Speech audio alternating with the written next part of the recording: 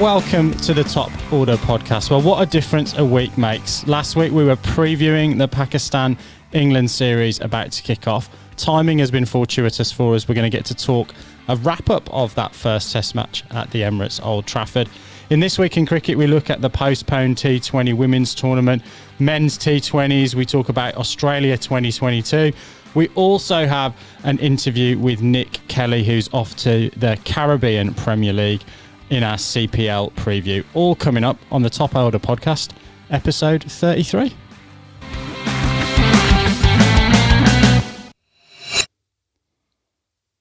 Raj, coming to you first this week. Yeah, so what caught my eye in cricket, in the world of cricket this week is... What are we doing again? It's cricket. Did you say? Yeah, what did I say? Oh, you might have said cricket. Okay, anyway, what caught my eye this week in cricket was the resolution around the 3 World Cups that's been bouncing around like a pinball for the last 6 months or so. So with the Women's 50-over World Cup, that's been deferred 12 months, I believe. Yep. And there's also been a resolution around the 2 2020 World Cups that are coming up in 2021 and 2022. So India will host the 2020 World Cup. It's getting ridiculous. We're going to have to find some sort of system here. So India are hosting the 2020 World Cup, but in 2021? Well, so they already had the rights for the 2021 World Cup. Right. So technically they retain those rights, and Australia's one... But then they defer those to another country. Well, the Australian one gets deferred to 2022. We're supposed to be making this less confusing rather than more confusing. All right. I'm going to buy a calendar and I'm going to put all the tournaments on the calendar. I wouldn't. I think the calendar might change again, to be honest. I'm putting it in pencil. I'm not going to pen them in. I'll just put them in little pencil. So what do you guys think about the new rearrangements? Well, who's benefited here? Because there's a lot of chat that I've seen people sort of saying... Calendar salespeople. Well, exactly. But Australia kind of getting shafted a little bit here. But to me, it feels like actually by 2022, hopefully, the world is kind of back normal and sort of hopefully that will be the more normal tournament. Whereas 2021, I know it's a long way away still, but potentially that's the one that is more at risk. So maybe India isn't benefited as much as everyone's kind of making out. Well, the way I see it, so the ICC put out a couple of reasons for keeping it like this. So firstly, the 2021 World Cup, all the rights deals and everything like that is already signed, sealed, delivered. So they don't have to make any changes to that. They do have to make changes to the 2022 World Cup. They would have to have done that either way. This way they could leave one set in stone and just focus on the other. And then the other side of that coin is that Sourav Ganguly came there and he said, we have the support of the Indian government to run it in 2021, and Australia couldn't come and say that they had the support to run a 2020 World Cup in 2021. Yeah, well, that's fair enough, isn't it? I mean, I also saw a similar thing about, hopefully they've got the same kind of deal in the UAE, and that they've got an opportunity here to host it there because, we still don't know. I mean, it's we want everything to be back to normal as soon as possible, but this could drag on for a long time, obviously. Yeah, I guess it's good that there's a little bit of clarity now. I think the key thing is we probably know in that short term as cricket fans what is coming up.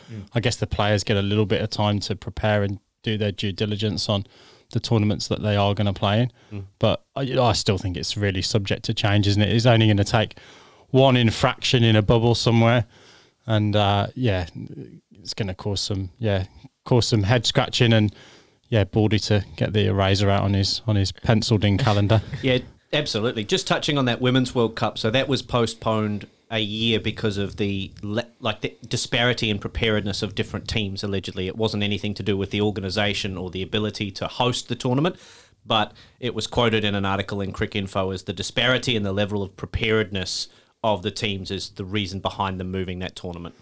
On a serious note, touching on that Women's World Cup, I guess it has been, a relatively recent phenomenon that there's a lot more money coming into that women's game. How much is that going to set back, do we think, the individual players? You got an oil on that, Baldy, from your Australian contacts? Because I guess, the men, some of the professional men in England, for example, have been put on this government furlough scheme. Test players have had to take a bit of a haircut, apparently, in this West Indies-England series, with match fees being reduced, I think, for the West Indies team I heard mentioned. But, a lot of these women cricketers were getting relatively modest retainers. And I just wonder whether that's really impacting them, that they've given up jobs in order to, have a professional contract, and now both might be at risk. Yeah, I mean, I'm speculating here, but I would imagine that the players who can play in the Women's T20 Challenge that we talked about last week on the show, or the Women's Big Bash League, are going to be substantially financially better off than those who can't. So the T20 Challenge being the Women's IPL? Yes, correct. Yep.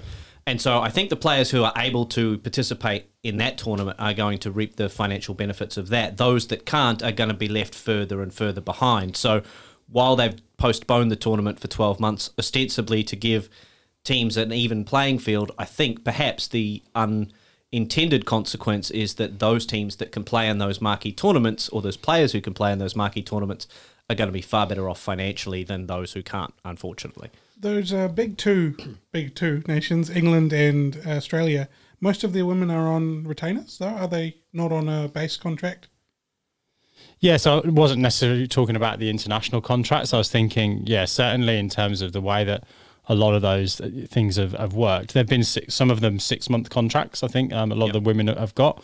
And obviously have given up roles and other jobs and other responsibilities in order to play. Yeah, and my understanding is that in Australia that's changed very recently, in that those cricketers now are able to have a full-time career as a cricketer, rather than, up until a couple of years ago, having to balance being having another job and playing cricket in the summer as a 4 to 6 month contract. Those WBBL cricketers, I understand now, are contracted full-time, 12 months of the year, enabling them to focus full-time as professional cricketers. So all of the players in that squad have got a 12-month gig. That's my understanding, yeah. I mean, players on the fringe may have different contract situations, but my understanding is that if you're in one of those Brisbane Heat or Adelaide Strikers or Perth Scorchers main squads, then you'll have a 12-month contract. And I believe that the rate of pay has gone up substantially, in that those cricketers are able to use that 12-month contract to make a living out of it, rather than having to supplement that with other work. Yeah.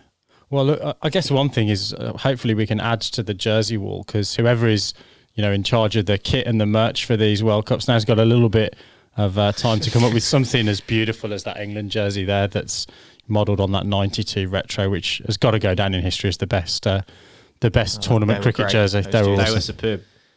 What else have we got in this week in cricket then? Want to talk a little bit about that Ireland-England ODI series? Lippy, going to come to you with your Irish connections. Oh, it was just fantastic to see Ireland pull it out. I mean, we talked last week about, that they hadn't really given a good account of themselves in those first 2 ODIs, but it's the fact that they just chased down a mammoth score that, England still carried on the same way, targeting over 300, and then just Sterling and Balbuni, that partnership's just awesome. And you sort of, I was massively rooting for them to get home at the end, because you don't want to see 2 guys going out and get 100 and then get out and then, they just fall away at the final hurdle. So I was stoked that they got over the line. Yeah, the young fella came in at 4. I was quite surprised that O'Brien didn't come in with the game and the balance. That was right on a knife edge there when both of those senior guys were dismissed having made big scores. But he managed to get it right, and O'Brien came in and got a couple of full tosses that he dispatched into the stands and really tilted the equation back in Ireland's favour. But it was a fantastic chase. Sterling and Balbuni hadn't scored runs in the series thus far. They were a little, not out of form. You can't be out of form in a two-game span, but they didn't score runs. They needed to for the team to win, and they did a fantastic job. Full credit to them, and full marks to Ireland. The key for me in that one is I look at that relationship between Ireland and England, similar to New Zealand and Australia. You've got that big brother, little brother sort of thing going on. That victory of that sort of magnitude must give them so much belief and go, we can actually play with these guys. Because to be honest, I mean, maybe I'm being not being able to see the history, but I can only think of the 2007 when Ireland's pulled off a big upset like that. They beat them in the T20. I think they beat them in a T20 World Cup game as well. Yeah, and also in India as well, in India, Bangalore, right. I think. So, yeah. I think for me, what it proves is that those associate nations and, Ireland have obviously earned their test match status now as well.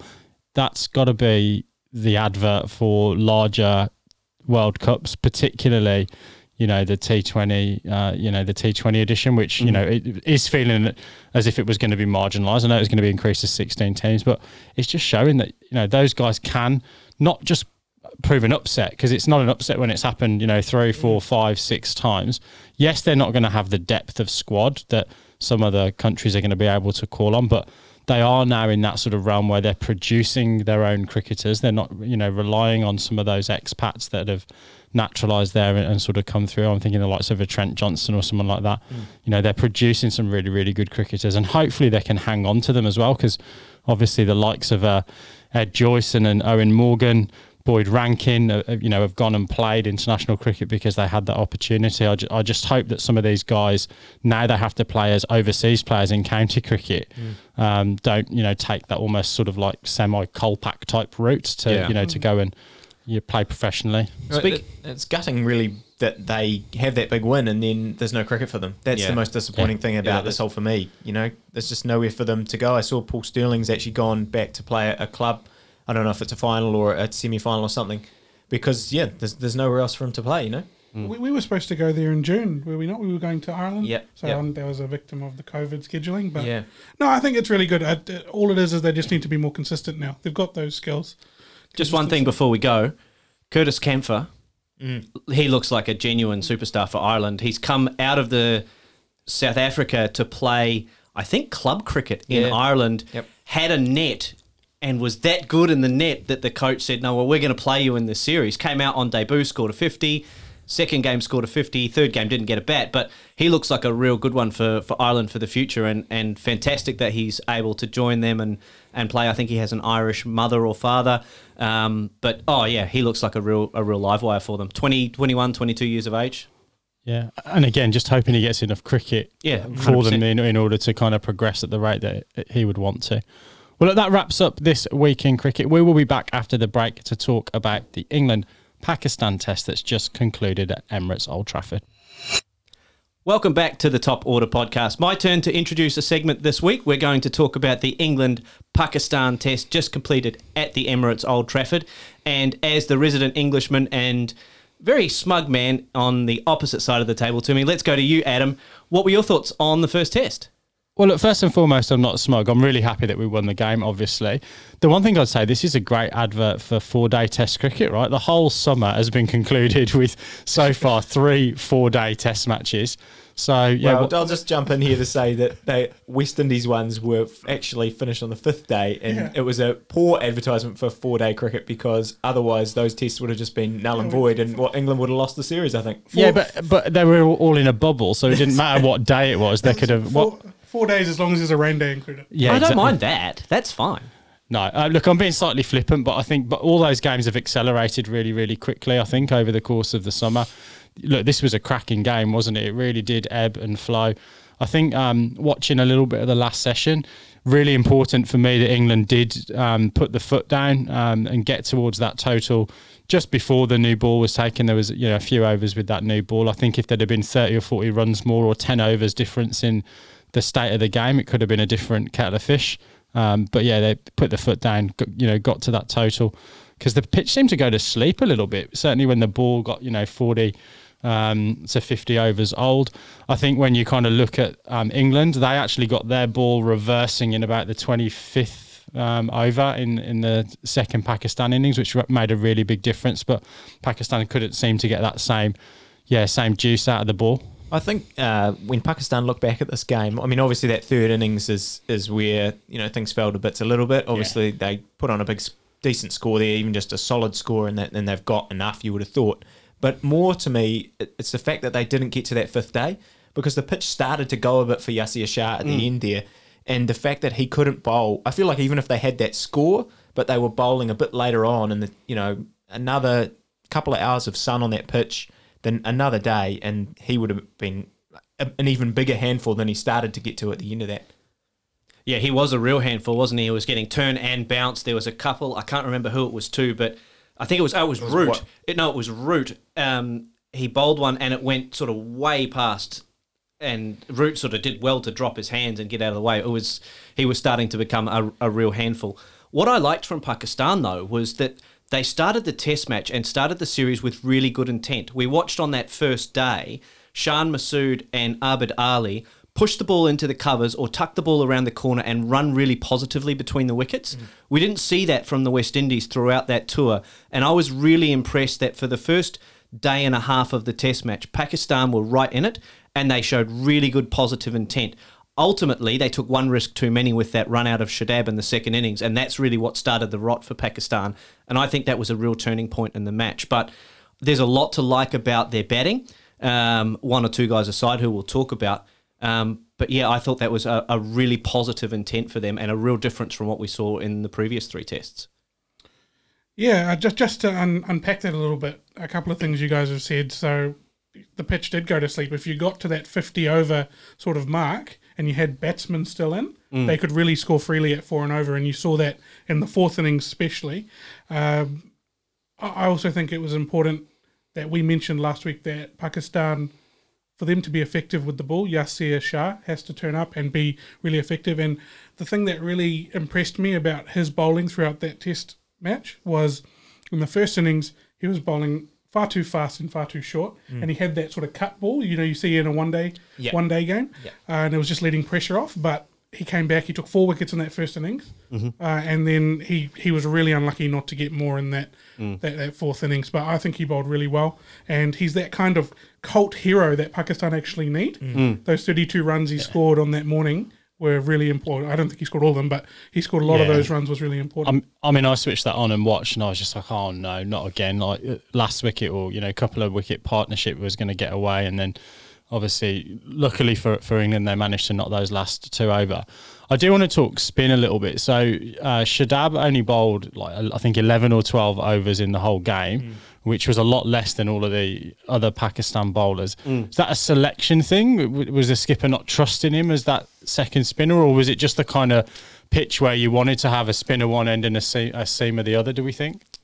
I think there was an opportunity for Shadab to bowl a little bit more, particularly, as you said, when the pitch went to sleep a little bit in that middle over period, an opportunity to have spin from both ends. But the Pakistan bowlers, the seam bowlers, Abbas was always at you, and Shaheen got a little bit out of the wicket. I think, Shadab could have bowled a little bit more. He doesn't bring as much energy and attitude as Yasir Shah does. He just lacks that something. He bowls okay, the release is good. He's got a nice action, gets a little bit of turn, though, doesn't he? Got it, and that I don't think he should have bowled in that fourth inning. He was bowling at the crunch time in that fourth inning, and he just let things slip a little bit right when they were starting to bring a bit of pressure on again. And that's the real challenge with a guy like that, is he's the guy that's going to get targeted as that fifth bowler. Yasir occasionally gets away with bowling a bad ball because he's got that X factor about him. He's got turn and bounce. He bowled a really good slider that just gets batsmen thinking about those things. I know that they were talking about Shadab bowling a lot of wrong-uns and how good his wrong-un is, but ultimately those guys were sweating on that one bad ball to get their 4 and over, and that's what they planned for. Joss Butler and Chris Wokes talked, and Adam talked about it before, really planning for trying to get that target before the second new ball, and they set themselves up perfectly for that. But Shadab just let that pressure off a little bit. With more runs to play with or more time, we might see a different story. But he was the weak point in that bowling attack. So that Yasir Shah one, you're right. His bad ball is that couple that we just talked about. But the bad ball that Shadab was throwing up was a 4 or a 6. It was that massive 6 that Butler hit, which just changed the momentum. That bad ball that he has. We have to remember he's only 21. He was selected as a second spinner and bat, but I think there is, that wasn't the time for him to come into the I'm not really critical of him. I just think it was the wrong call to bring him on at that point.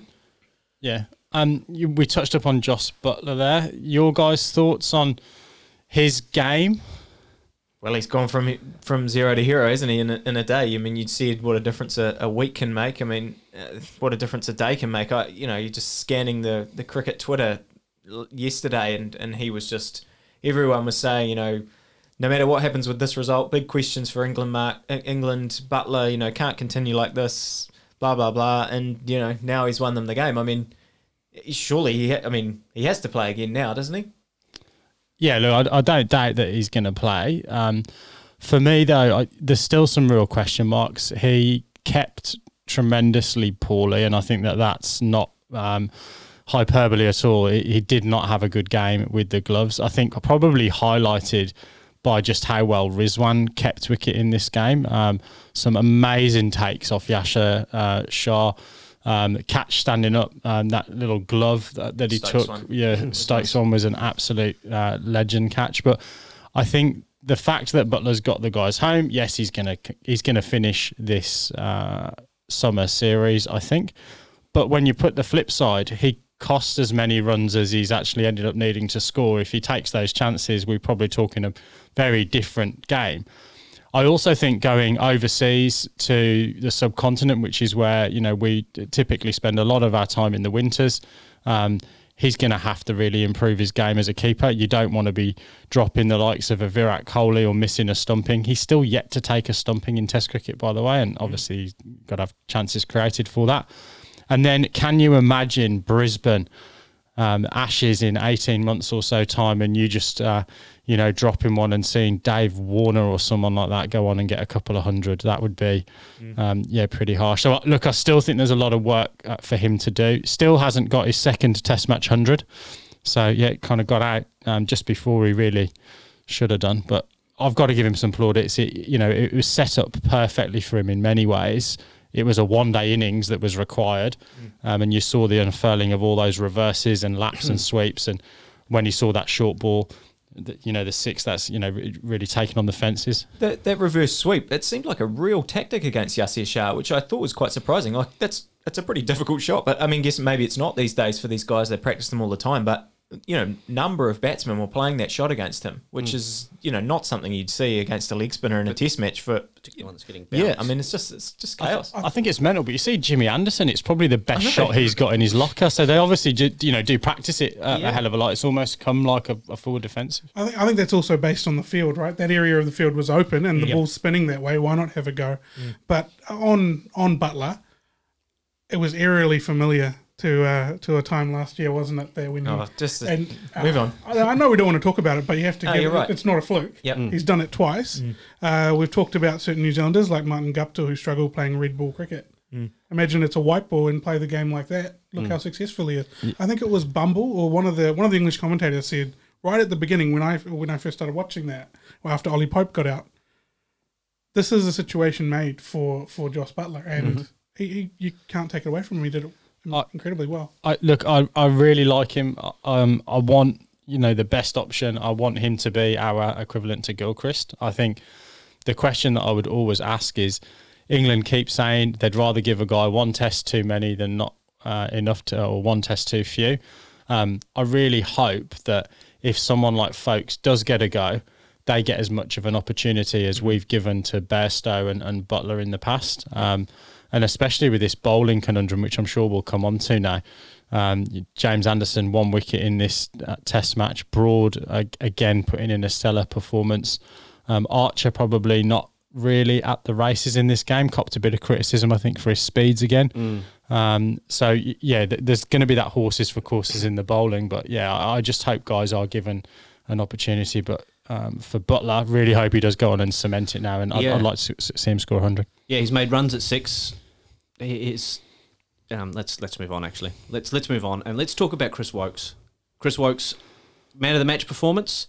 Was man of the match. Adam called it this time last week. Would have picked Woakes in his side. I agree. I think he's now firmly among England's best 3 fast bowlers and has to be considered strongly to be picked in every Test match that they play.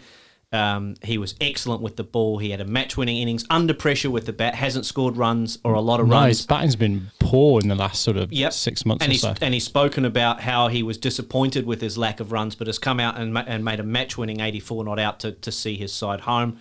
I think he's firmly ensconced in that number 8 all-rounder position, bowling all-rounder. A lot's been made about his stats and how good a lot of his statistics are. But you can see on the field, he's mercurial. He does something with the ball. Given an opportunity with the bat, did really well. I really like what I saw from Chris Woakes. He's fast becoming my favourite England player. Is that because you like his hair and beard combo as well? That helps. Good facial hair among elite sportsmen is something I've spoken about for a long time. But he did a really good job. Where do we stand on this criticism of Anderson? I mean, you think. It's the same with him and Bess in this game. They had chances go against them, and suddenly their stats don't look so good. But you take those chances, and then, who knows what would have happened. But, I mean, I guess it comes down to, do you think they actually bowled well in that game? To me, Anderson's still a top-class bowler. I don't know why there's so much criticism about him. But, yeah, I'm interested to hear what you guys think. Yeah, well, I don't think that pitch was made for him, even though, doesn't he have a stand at one end? Yeah, he does. But, He's got an end named after him. I don't, on end. James Anderson end. The James Anderson Oh, end, beautiful. Did he bowl from that end? No, he bowled from the other end. Okay, all right. He bowled from the Brian Statham He end. likes to look at his own end when he's running Very the ball in. good. Fair enough. I don't think it was the pitch for him. I don't think that's a slight on him. It was definitely for the people who just hit the deck hard, and that's what the Pakistanis did really, really well. And yeah, I don't have a criticism of James Anderson. I just don't think it was exactly his pitch. Interesting, though, that we're talking about it being not his conditions. For many, many years, he's been a man for all conditions for England, and regardless of whether or not it was his pitch, he would still be the guy picking up 3, 4, 5 wickets. He hasn't picked up a second innings wicket so far, I think, in the Test matches that he's played, which is unusual. I don't think it's because of lack of form. I don't think it's because of lack of pace. He's bowled really good pace. Yeah, his speeds have been up there, sort of 84, 85. I wonder whether the swing piece, so obviously, they're just using a bit of back sweat or whatever rather than saliva to shine the ball up. It certainly hasn't moved as much as you've seen it in England in previous summers. The batch of balls, they always talk about that. I know when we went in to play that Australia series most recently, we went back to a batch of balls that we knew would swing, and we had enough of them in the locker because apparently you need 120 cricket balls for a Test series that are all from the same factory and same batch of cricket balls. I don't think their criticism is founded for Anderson. I still think 600 Test wickets. What I'm really interested to see, though, is how they manage this rotation, because is it going to be based on a predetermined, you're going to miss this game? Is it going to be based on, we're going to look at the deck and see what we want to do? Or is it going to be a little bit of a form thing? Because if it's a form thing, it's not rotation. It's actually saying your form isn't there. That, for me, is the definition of therefore being dropped. So really interesting to see who comes in. For me, and I made my prediction last week on the seam attack that I would go in with. I'd be leaving out Jofra Archer for next week. And I certainly think that my 3 best bowlers at the moment are Anderson, Broad and Chris Woakes. And I saw they brought Ollie Robinson into the squad. Are we thinking he's just a net bowler to kind of match one of those other Pakistani bowlers, or what's the deal there? Well, I think he was in the 55-man training squad and then into that sort of Test squad. I wonder with Stokes' injuries whether there's just a little bit of a domino effect and them trying to bring in someone that's going to offer them that sort of same style of bowling. He's not rapid. He's a mid-80s type bowler. I just wonder whether it is cover for a number of eventualities depending on how Anderson and Woakes and your man Stokes pull up. Do you think England will go with 3 seamers and a spinner for this next Test at the Ageas Bowl, or will they stick with the same team that they've played in the last 2 Tests and won both Tests? I've no idea. I'll take the Joe route, which is we want to have a look at the pitch on the day of the game. Typically don't get as much pace down at the Ageas Bowl, so I think to Michael Holding's point, if you've got someone 95 miles an hour, they should play because they take the pitch out of the equation. But yeah, look, I certainly think we might see a little bit of a shuffling of the pack. Helps that the game's finished in 4 days, so there's that extra day, but the game, I think, starts on Friday, so they're coming pretty thick and fast, and the one afterwards is straight after as well. And answering your question, Michael, I reckon that England will be a bit concerned with how that top order has worked and only having 6 batters. If they fall early like they did in the first innings, you saw what happened. They only got 200. They didn't have batsmen available when they reached that 50 over mark. So I think that will come into it. I don't know whether they will play another batsman, but...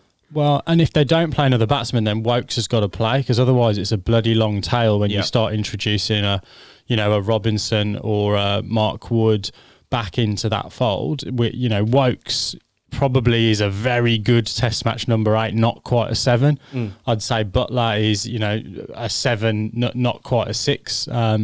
So yeah, I think that then means that Wokes has got to play. I think you're right there to say that England should still be a bit worried. I mean, I was really impressed with what Pakistan delivered. I mean, they firstly, I loved the fact that they were so positive and so it seemed like they had so much joy on the sideline supporting. When Shan Masood got his 100, they were like absolutely going crazy. It was fantastic. And I mean, let's not kid ourselves. They dominated most of this test and then just had a poor little patch in that third innings. They still were on target to win that game, and then one partnership's taken it away from them. I think it's interesting that you've got some of those legends of the Pakistan game in the camp. We talked to Wasim Khan, obviously the CEO of Pakistan Cricket, not too long ago on the podcast.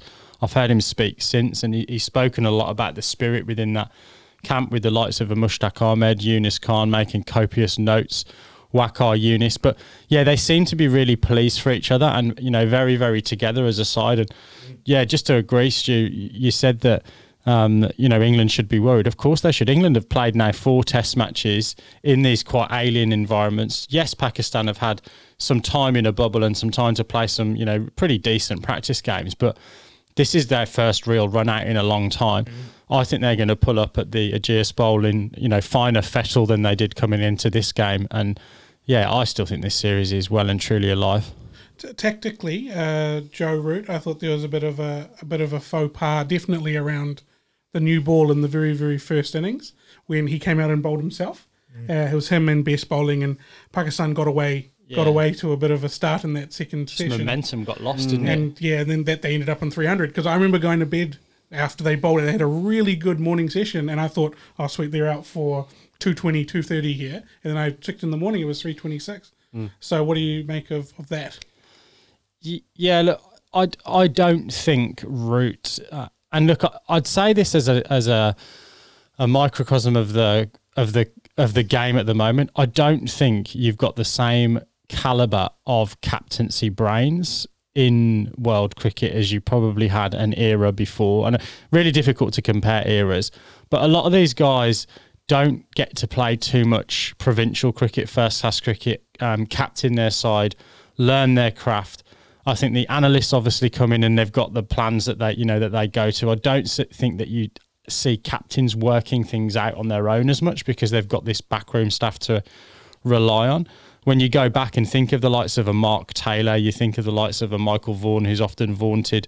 I just don't think that you've got that calibre of captaincy. And Root, I don't think has really improved massively in his tenure as England captain tactically.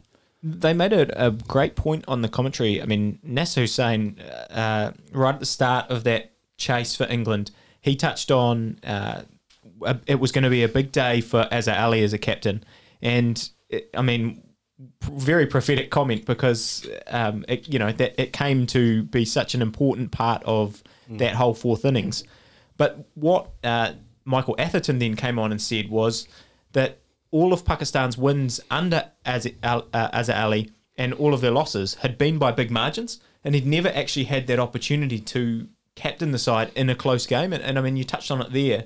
Yeah, that is where you learn, like, oh, I should have done that, or I should have done this. If you're getting blown out or if you're winning by a huge margin, you don't get that opportunity. And it is a skill, captaincy. It's not something that you just able to do and go, oh yeah, I know the game and I can just rotate my bowlers around and I'll win. It's a really important skill, and yeah. And the pressure gets multiplied when you're not scoring runs as well. So when you're a captain that's under pressure because you're not holding your place in the side, not that he's under a lot of pressure, but he's in a bit of a lean trot, Azhar Ali. He hasn't scored a lot of runs over the last little period of time. So he's going to be under a lot of pressure, and his captaincy wasn't outstanding. We touched on the Shadab Khan thing. I think there's a lot to like about Pakistan cricket, but is there anything that we think that they want to address going into the next test at the Ageas Bowl? Are there any changes they've got to make? Do they need to change their tactics somehow? What have they got to do to turn this around, to turn what could have been a win into a pretty devastating loss for them? I actually think that the Pakistani batting performance was poor. That might be a bit harsh, but you take that 150 out, or even 100 of that 150 out, and it's a very different game. We talked about how good the English bowlers were and how they would be prepared to play, and I was disappointed with how Pakistan batted. Definitely when they had Bubba Azam and stuff in that first innings. I thought they were set for a score 400 plus, and then all of a sudden they didn't get there. I didn't even think they'd get to 300. Well, the only three guys really got runs in that first innings, and they all got to a reasonable score. But in the second innings, lots of starts, but no one really went on to make a decent match-winning contribution. Yasir Shah's 33 was the top scorer in the second innings. And the other point to make with that Pakistani batting lineup is that you've got probably number 11 starting at number 9. They've got a very long tail that can't bat. So that's the other side of the coin there. Well, we've got Fak as a man banging down the door, so that might be a change. But no, look, all jokes aside, for me, I think it's the bowling lineup, and it's often the case, isn't it? Your batsmen don't fire, and you blame the bowlers. But I think the Shadab selection will be taking a look at, I think, going into the Ageas Bowl. But look, I don't think either team need to really make too many drastic changes. I think it was a really good game of cricket. Really looking forward to Friday at the Ageas Bowl. Just lastly, before we go, we've got to give credit to the ground staff at the Old Trafford. They've produced 3 wonderful Test cricket wickets back to back to back. Not easy to produce one good Test wicket, let alone 3 in a row. They've done a tremendous job and will probably sleep for the next couple of weeks, you would imagine. Yeah, unless they've got to get some first class cricket on, and then there'll be a wait. But absolute credit to them. And I know they've panned to the groundsman a couple of times during the coverage, and he looks like he definitely could do with one of those hotel rooms for a few nights kip, I think, and a buffet breakfast. Yep, absolutely. Well done. He can have as many items as he likes. Well, look, that wraps up our review of the England-Pakistan first test at the Emirates Old Trafford. We're going to be back after the break to talk Caribbean Premier League. See you soon. Welcome back to the pod. For all of you who've got your test cricket fix, that's all good, but we need to talk some white ball stuff as well. And what's coming up is the Caribbean Premier League. We were lucky enough to have a chat with Nick Kelly, who had a stellar season for Otago, which has got him a Guernsey for the Saints, Kitts and Nevis Patriots. But we're going to just have a quick chat about the CPL before we listen to Nick's thoughts. Bordy, I'm going to come to you first because you are our resident format explainer. So here's the Caribbean 2020 Premier League in a nutshell. 18th of August to the 10th of September, 6 teams from all the islands in the Caribbean will contest the Caribbean Premier League. 33 matches. Is Guyana technically an island? Remember, these explainers are supposed to make things more clear for everyone, not raise extra questions. No, okay, I'll butt out. Bordy, sorry, back to you. 6 teams will contend. Take 3. Go. Yeah. 6 teams will contest the Caribbean Premier League: the Barbados Tridents, the Guyana Amazon Warriors, the Jamaica Tawalas, St Kitts and Nevis Patriots, the St Lucia Zouks, and Trinbago Knight Riders. That's from Trinidad and Tobago. From August 18 to September 20. So the semi-finals are on September the 8th. 1 plays 4 and 2 plays 3 for the right to play in the final on the 10th of September. So all games, will be behind closed doors at either the Brian Lara Cricket Academy or Queen's Park Oval, Port of Spain. And that's the tournament in a nutshell. Here we go. So sounds pretty exciting to get some white ball cricket, some big names, representation from New Zealand and, of course, your homeland, Bordy, Australia. Who are you going to be barracking for? Well, I've got to take the St Kitts and Nevis Patriots. So for Chris Lynn and for Ben Dunk, that's enough to get my Guernsey for sponsorship. But also Nick Kelly as well, the guy that we're going to talk to just now, and Ish Sodhi as well. So a fellow leg spinner, I've got to back them. And also a lot to like in their batting lineup with Joshua Da Silva, who we liked from the Test series, and also Sheldon Cottrell, the salute man, will be playing for that side as well. So lots to like about the St Kitts and Nevis Patriots for me. There's some decent names in there. Evan Lewis as well, pretty explosive at the top of the order. Sounds like a good pick. Lippy, who have you gone for? I'm going to be cheering for the Guyana Amazon Warriors, mainly just because of Imran Tahir. I think when we talked to Todd Astle, he mentioned the celebrations that Tahir does, and that, we all know that he runs to the boundary every time he gets a wicket. A lot of people hate that. I absolutely love it. And I think Todd said, that Tahir said that he deserves to do that because he's worked so hard on his craft. And, as a fellow spinner and knowing how hard you have to work to get every single wicket, I think I'll absolutely love it, and I'll be cheering for him. Oh, bore off, Lippy, with your spinning stuff. A lot to like in that side, though. Nicholas Puran, Shimran Hetmeyer, and Ross Taylor in that batting lineup. There's plenty of runs in that team. Yep. Let's go. Let's go, Warriors. Raj, I just picked up the connection there. Is that because they're called the Warriors? Oh, the fact that they're the Warriors does help a little bit, but yeah.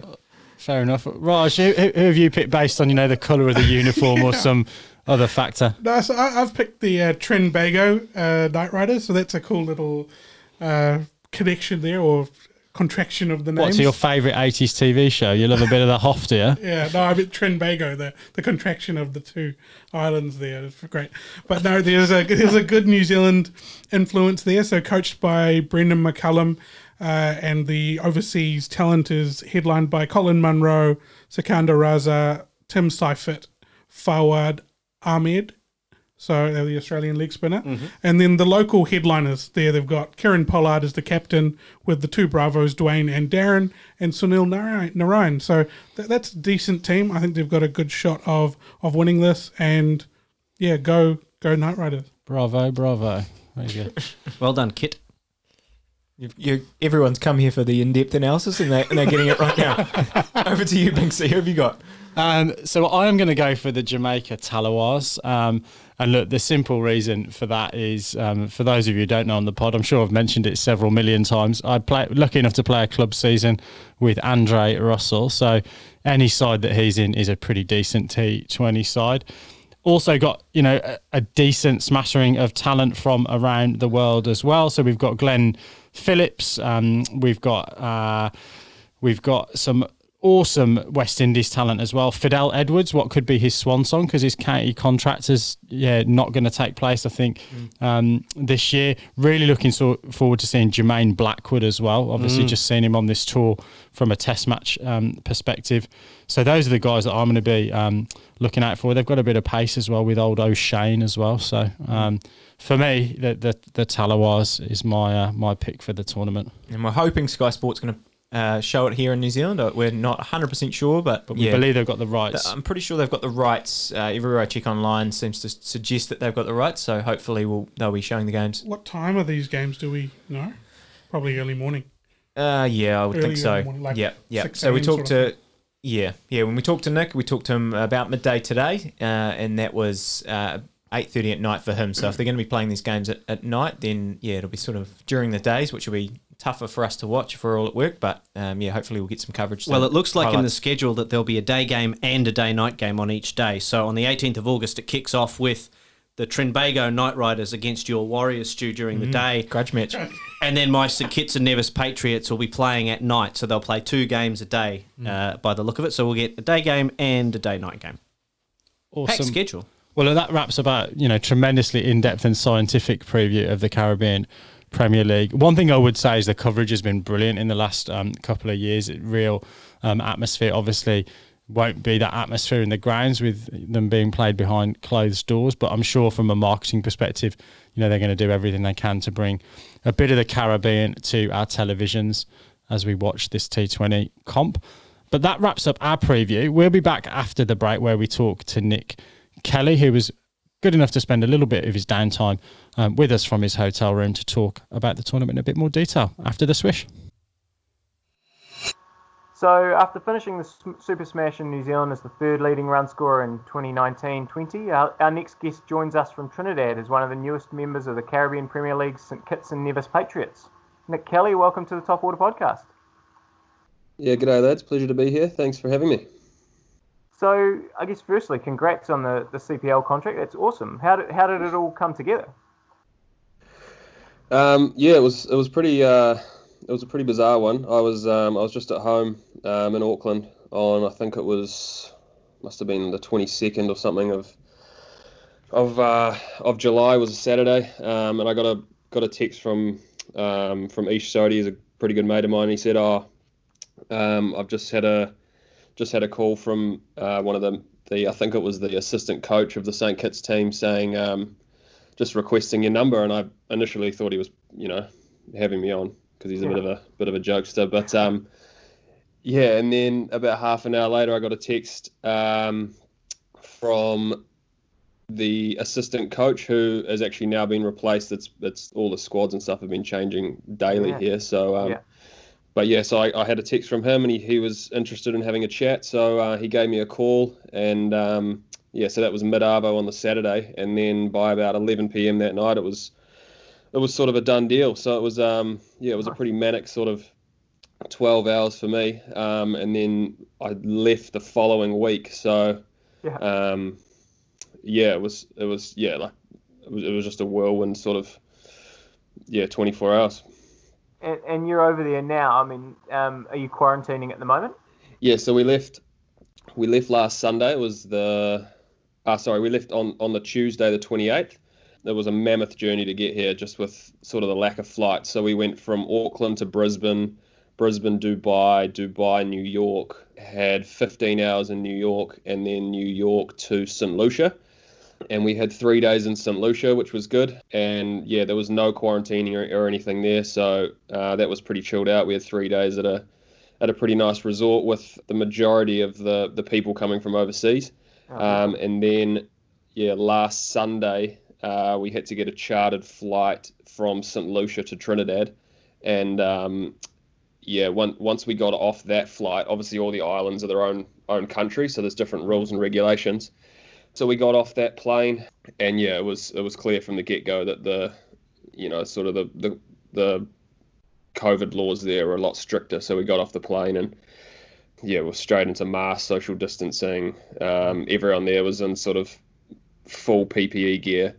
And then as soon as we got to the hotel, we were straight into quarantine and haven't really been allowed to leave the hotel room since. So it's what's it been? It's been today's day 6, so we've got one more full day, and then we can sort of, from the second sort of 7-day cycle is a little bit looser, we can expand our bubble and start to train and go to the gym and stuff. So that'll be pretty excited for that.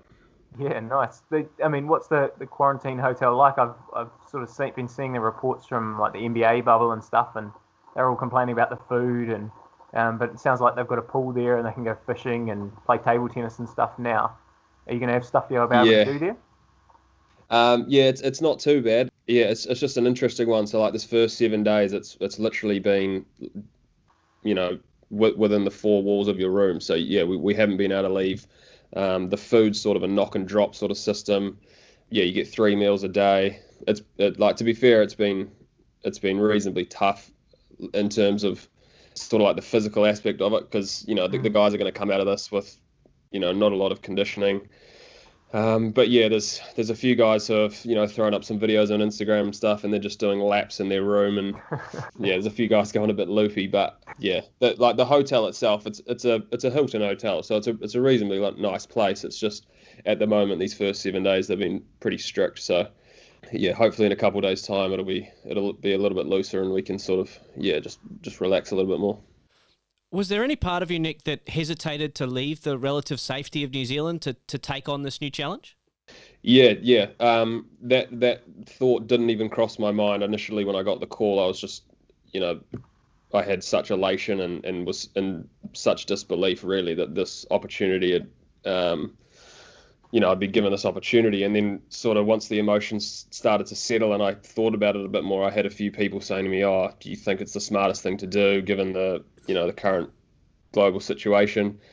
So I sort of spoke to a few people, and I spoke to a few other guys who were traveling over, and then all us Kiwi guys who were coming over had a Zoom call with a doctor, and he sort of gave us a few bits of advice and stuff. But after sort of weighing everything up, it was an opportunity that for a player like myself who hasn't represented New Zealand yet, and something like this hasn't really even been on my radar, the opportunity was just too big to give up. So like I said, I'm here now, and I had a COVID test come in and it all tested negative, so I'm all healthy. It's just the only issue that's sort of weighing on people's minds a little bit is will we be able to get home, just in terms of the flights changing daily and the laws changing. It seems like the laws are changing every week in different countries, and we're a long way away. So, well, you certainly had a great domestic summer here in New Zealand, as Stuart mentioned, 3rd leading run scorer in the Super Smash here domestically. How have you been able to stay in good touch or keep your training regime up during our lockdown here in New Zealand? So lockdown came.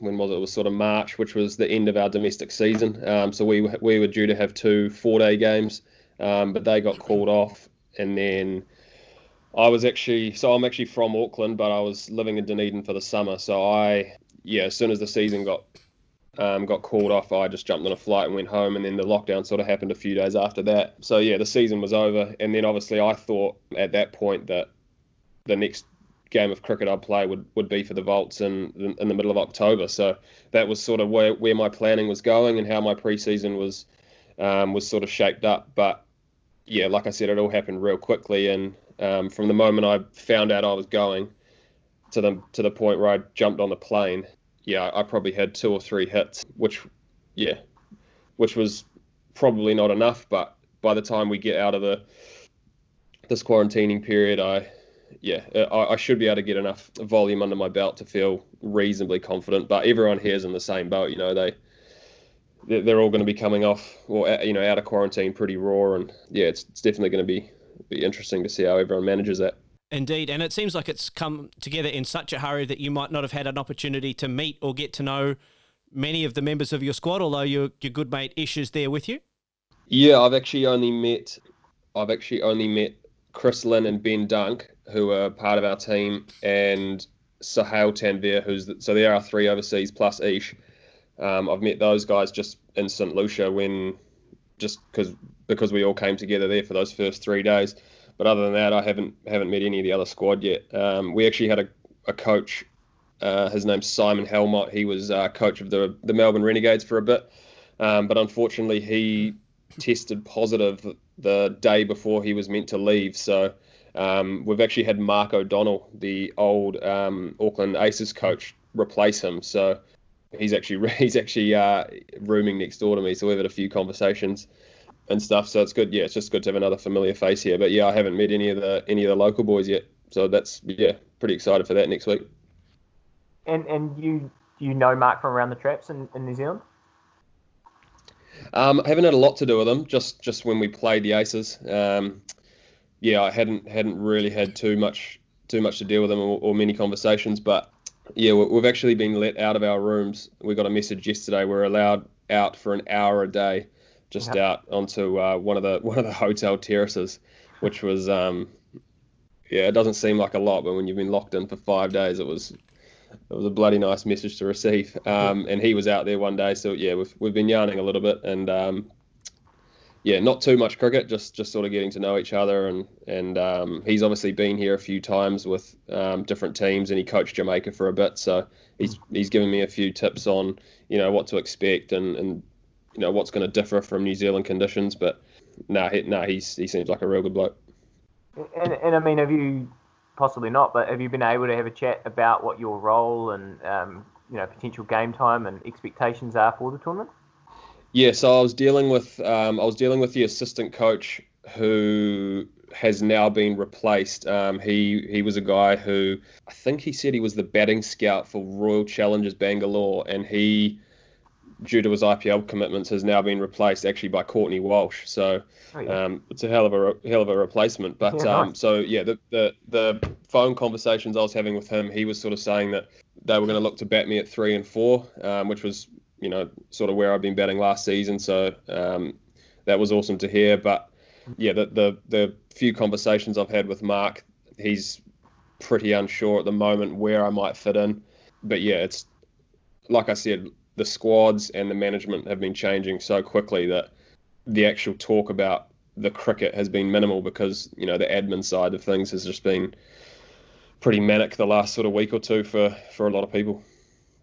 Yeah, I mean, a few of our guests have kind of told us that the West Indies is such a great place to tour, and I imagine this is going to be a bit different. The games are all in empty stadiums, is that right? Yeah, so there's no crowds. I've heard a few whispers that there might be crowds for the second half of the competition. That would be awesome, because I've heard obviously the atmosphere and the buzz that the crowds make here is from what I've heard is some of the best in the world. The tournament's got the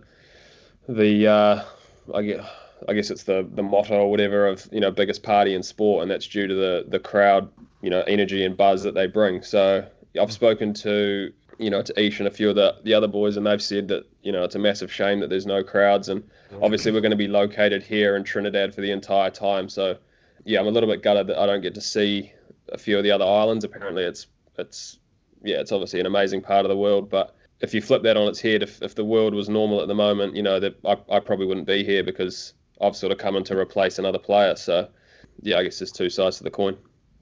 Yeah, hopefully you can do the business and get an invite back once the world sort of returns to normal. Yeah, exactly. So, like I said, it's a pretty unique opportunity for me. Usually the way things go is you represent New Zealand and you do well there, and then you get recognised, doing well for your country, and then these leagues sort of come after that. So to have it in reverse order is pretty unique and pretty special. So, every opportunity I do get, I'll be hopefully trying to grab it with two hands, and it'd be great to come back next year. And I mean, have you given much thought to our domestic summer? Are you sort of someone who sets goals and targets and things? No, I'm not a massive goal setter. I used to be, but I felt that when you didn't achieve them, I used to get pretty gutted, or when I did, it was sort of a ceiling. So sort of went away from that and just tried to prepare as well as I could. Obviously, I'd thought a lot about our domestic summer. My pre-season planning was leading up to game one, which we still don't have a schedule because I think they're still coming up with the best way to sort of shape the season. I think they're trying to look to get because of the lack of international tours, they're trying to get the Black Caps around for most of the one day and T20 stuff, which will be exciting. So, I think from what I've heard, they're going to start with the 4 days again. And so that was what my planning was. And then, it obviously changed very quickly from leaving and defending balls to going back into T20 mode very quickly. Yeah. Oh, well, thanks very much for your time, Nick. It's been really nice to talk to you and hear about what's going on there. I mean, absolutely best of luck. I hope you get a real crack over there and show them what you're capable of. Yeah, cheers. It's it's very exciting. Thank you very much for having me.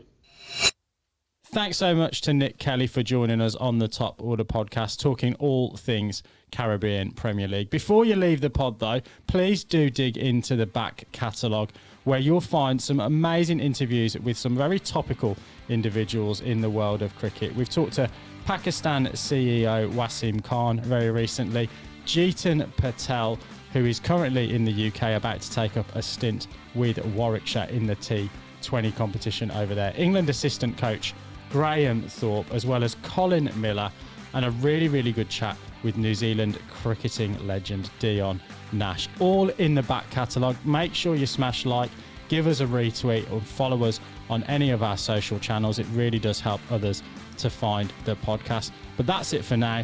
Dig into the back catalogue, and we'll see you next week.